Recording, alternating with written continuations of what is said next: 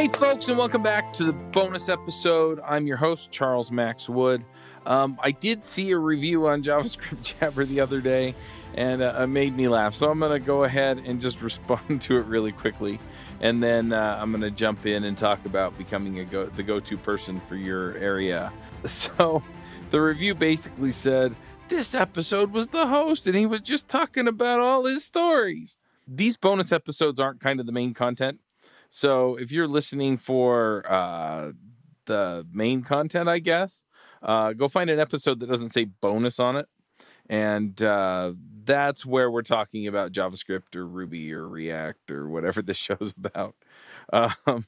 I'm sorry. I just found it amusing. I'm not trying to laugh at anybody, but yeah, I try and make it pretty explicit that these are bonus episodes and that they don't necessarily carry any content related to the core topic of the show. Also, it is May the 4th as I record this, so May the 4th be with you. Let's go ahead and dive in. Now, I was thinking about this, and I was like, what am I going to talk about on this week's bonus episode? And what's funny is I've been doing these like every week for, I don't know, like 2-3 months now. And it's kind of become this thing, and I've been enjoying it. So I was like, man, I got to do another one. What am I going to talk about? And I was thinking about the situation with our newest show. Now, not Dev Influencers, but our next newest show. And that show is She's in Tech, which is a women's careers, women in technology focused show that's kind of been this partnership with this.labs, this.co. And I was like, first of all, I wanted to tell people about it because it's a great show. But the other thing is I was like, it's kind of interesting how that one came around. And at the same time, I've also been going through this process of kind of refining the outcome that I want to help people get to with the Dev Influencers Accelerator. And I kind of came to the conclusion that I wanted to help people figure out how to become that go-to expert in whatever field they're in so that people will come to them and essentially pay them to help them solve their problems, right?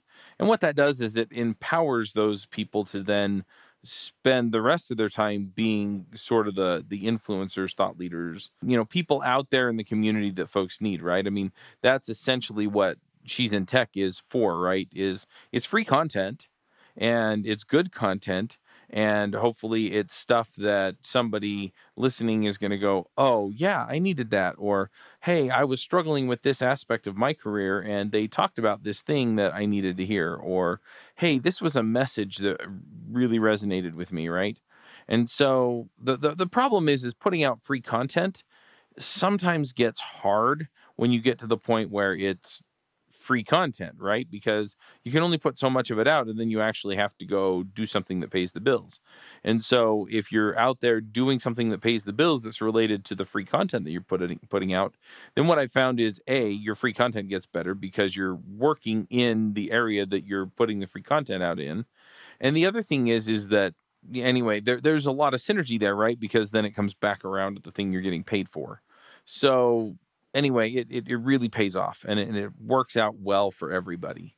So that's what I want dev influencers to be is, hey, here's how you launch your podcast. And honestly, when it really comes down to it, like the nuts and bolts of podcasting, you can launch a podcast in a few days.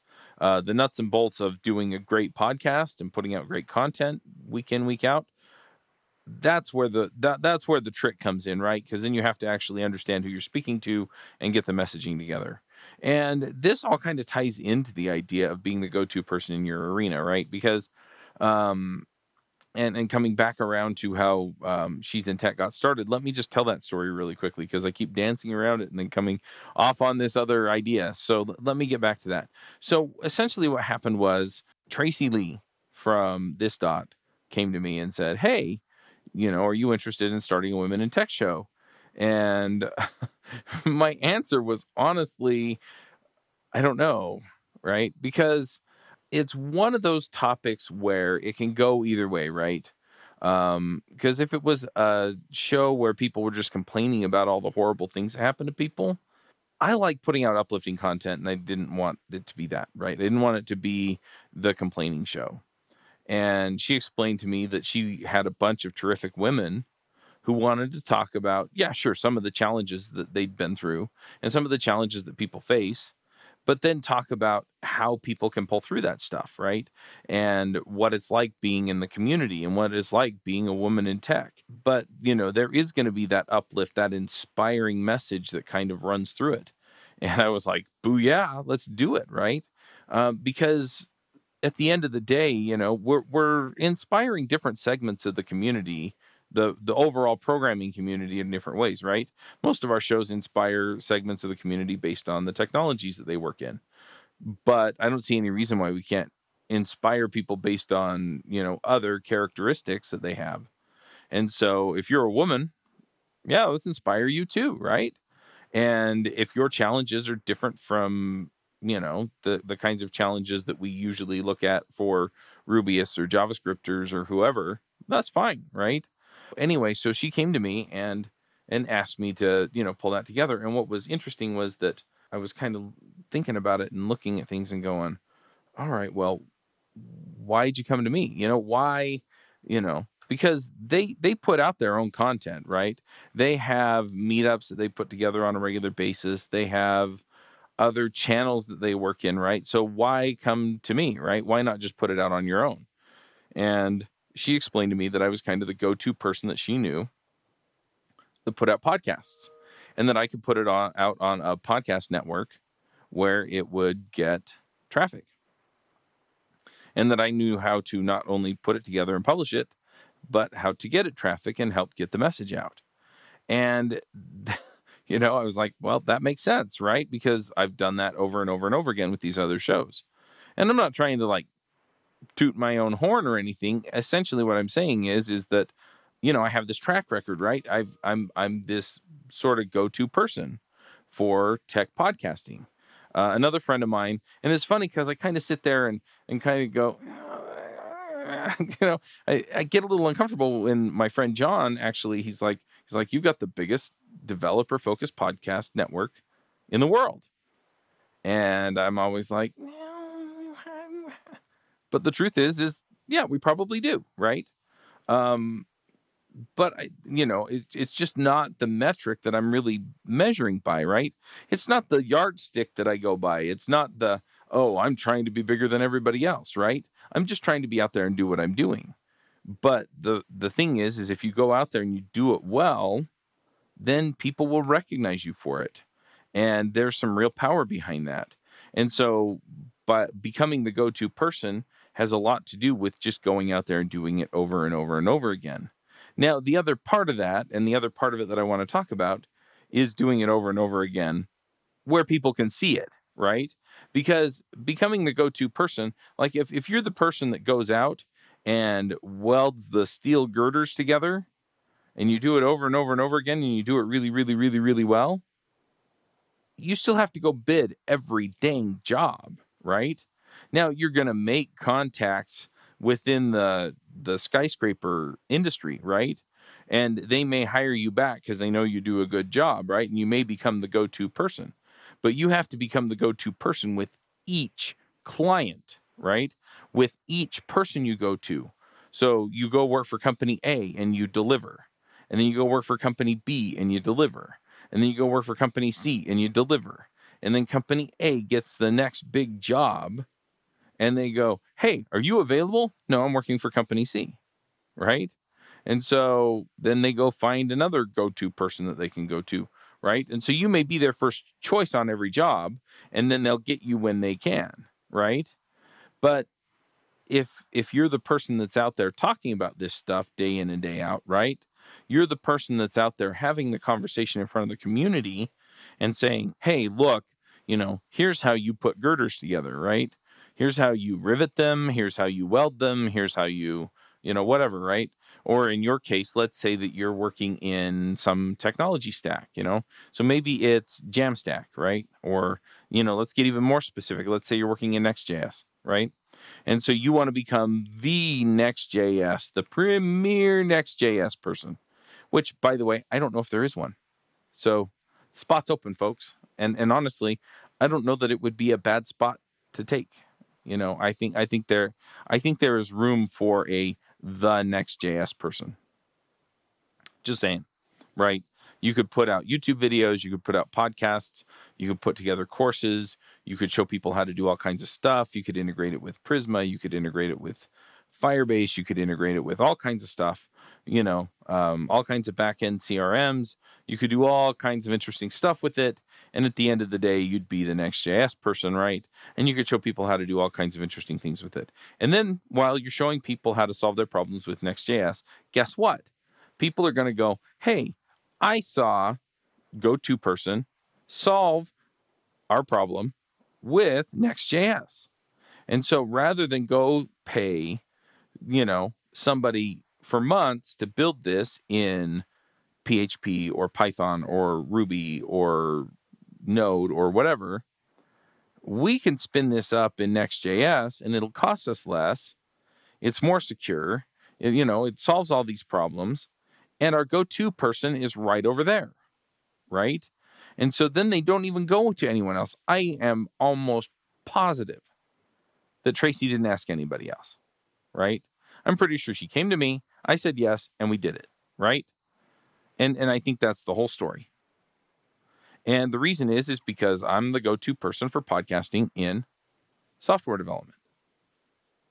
And you can be the go-to person in whatever technology you're using, right? I'm coaching a guy right now who is becoming the go-to guy in Quasar. And if you don't know what Quasar is, it's this kind of niche technology within the Vue.js community that allows you to write desktop, mobile, and web apps. And it gives you a whole bunch of components that you can use across all three. And is really cool tech. And there's a community out there that uses it and really loves it. And it's not a gigantic community, but guess what? He started putting out content and he got a job offer like right off the bat.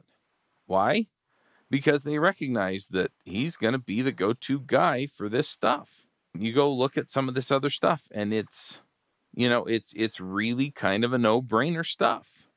So anyway, it's really, really interesting to see how this stuff can kind of come together and how you can pull the trigger and become the go-to person.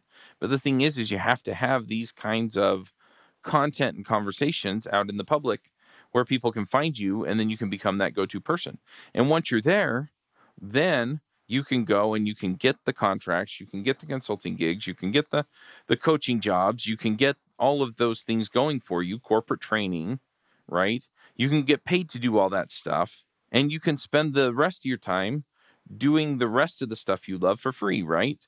You can write the plugins, you can work on the open source tech, you can contribute to the community, you can speak at the conferences, all that other stuff comes with being the go-to person, and it works out for you. And so that's the whole point. That's what I am aiming at here for you, is being that person that people come to and say, hey, we have this thing and we know that you have the answer. You have the solution. You have the expertise. You have the capability, right? So at the end of the day, we want you to provide the solution for us to get what we need. And if you do it, then we'll pay you for it. Or if you do it, then we'd like to make it worth your while. Or if you do it, we'd like you to come speak at our conference. And being the go-to person has a lot of perks, but it really is kind of the way that a lot of this comes together, right? I mean, I just think about some of the other people out there, right? John Papa is a friend of mine, right? He was on Adventures in Angular for a long time, but the reality is he was putting out content on all kinds of JavaScript stuff for a long time. And so Microsoft approached him and said, hey, do you want to be a dev evangelist for us? And they made him an offer that he couldn't refuse. So he gets paid all kinds of money to go speak at conferences and put out content and basically do what he wants, right? Why?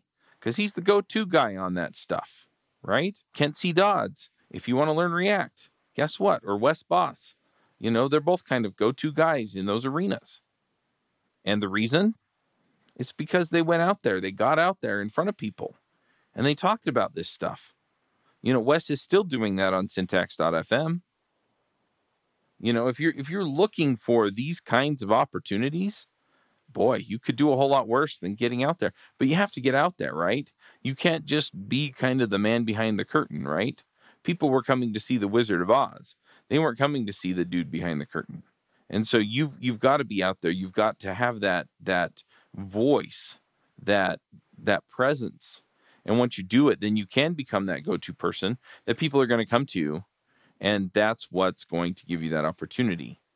So if you want to learn more about how to do that, I'm going to give you 2 resources. One is the Dev Influencers podcast. You can find that at devinfluencers.com/podcast. The other is the Dev Influencers Accelerator, which is a paid program where I coach you every week and we figure this stuff out, right? And I help you start a podcast, and then I help you grow it.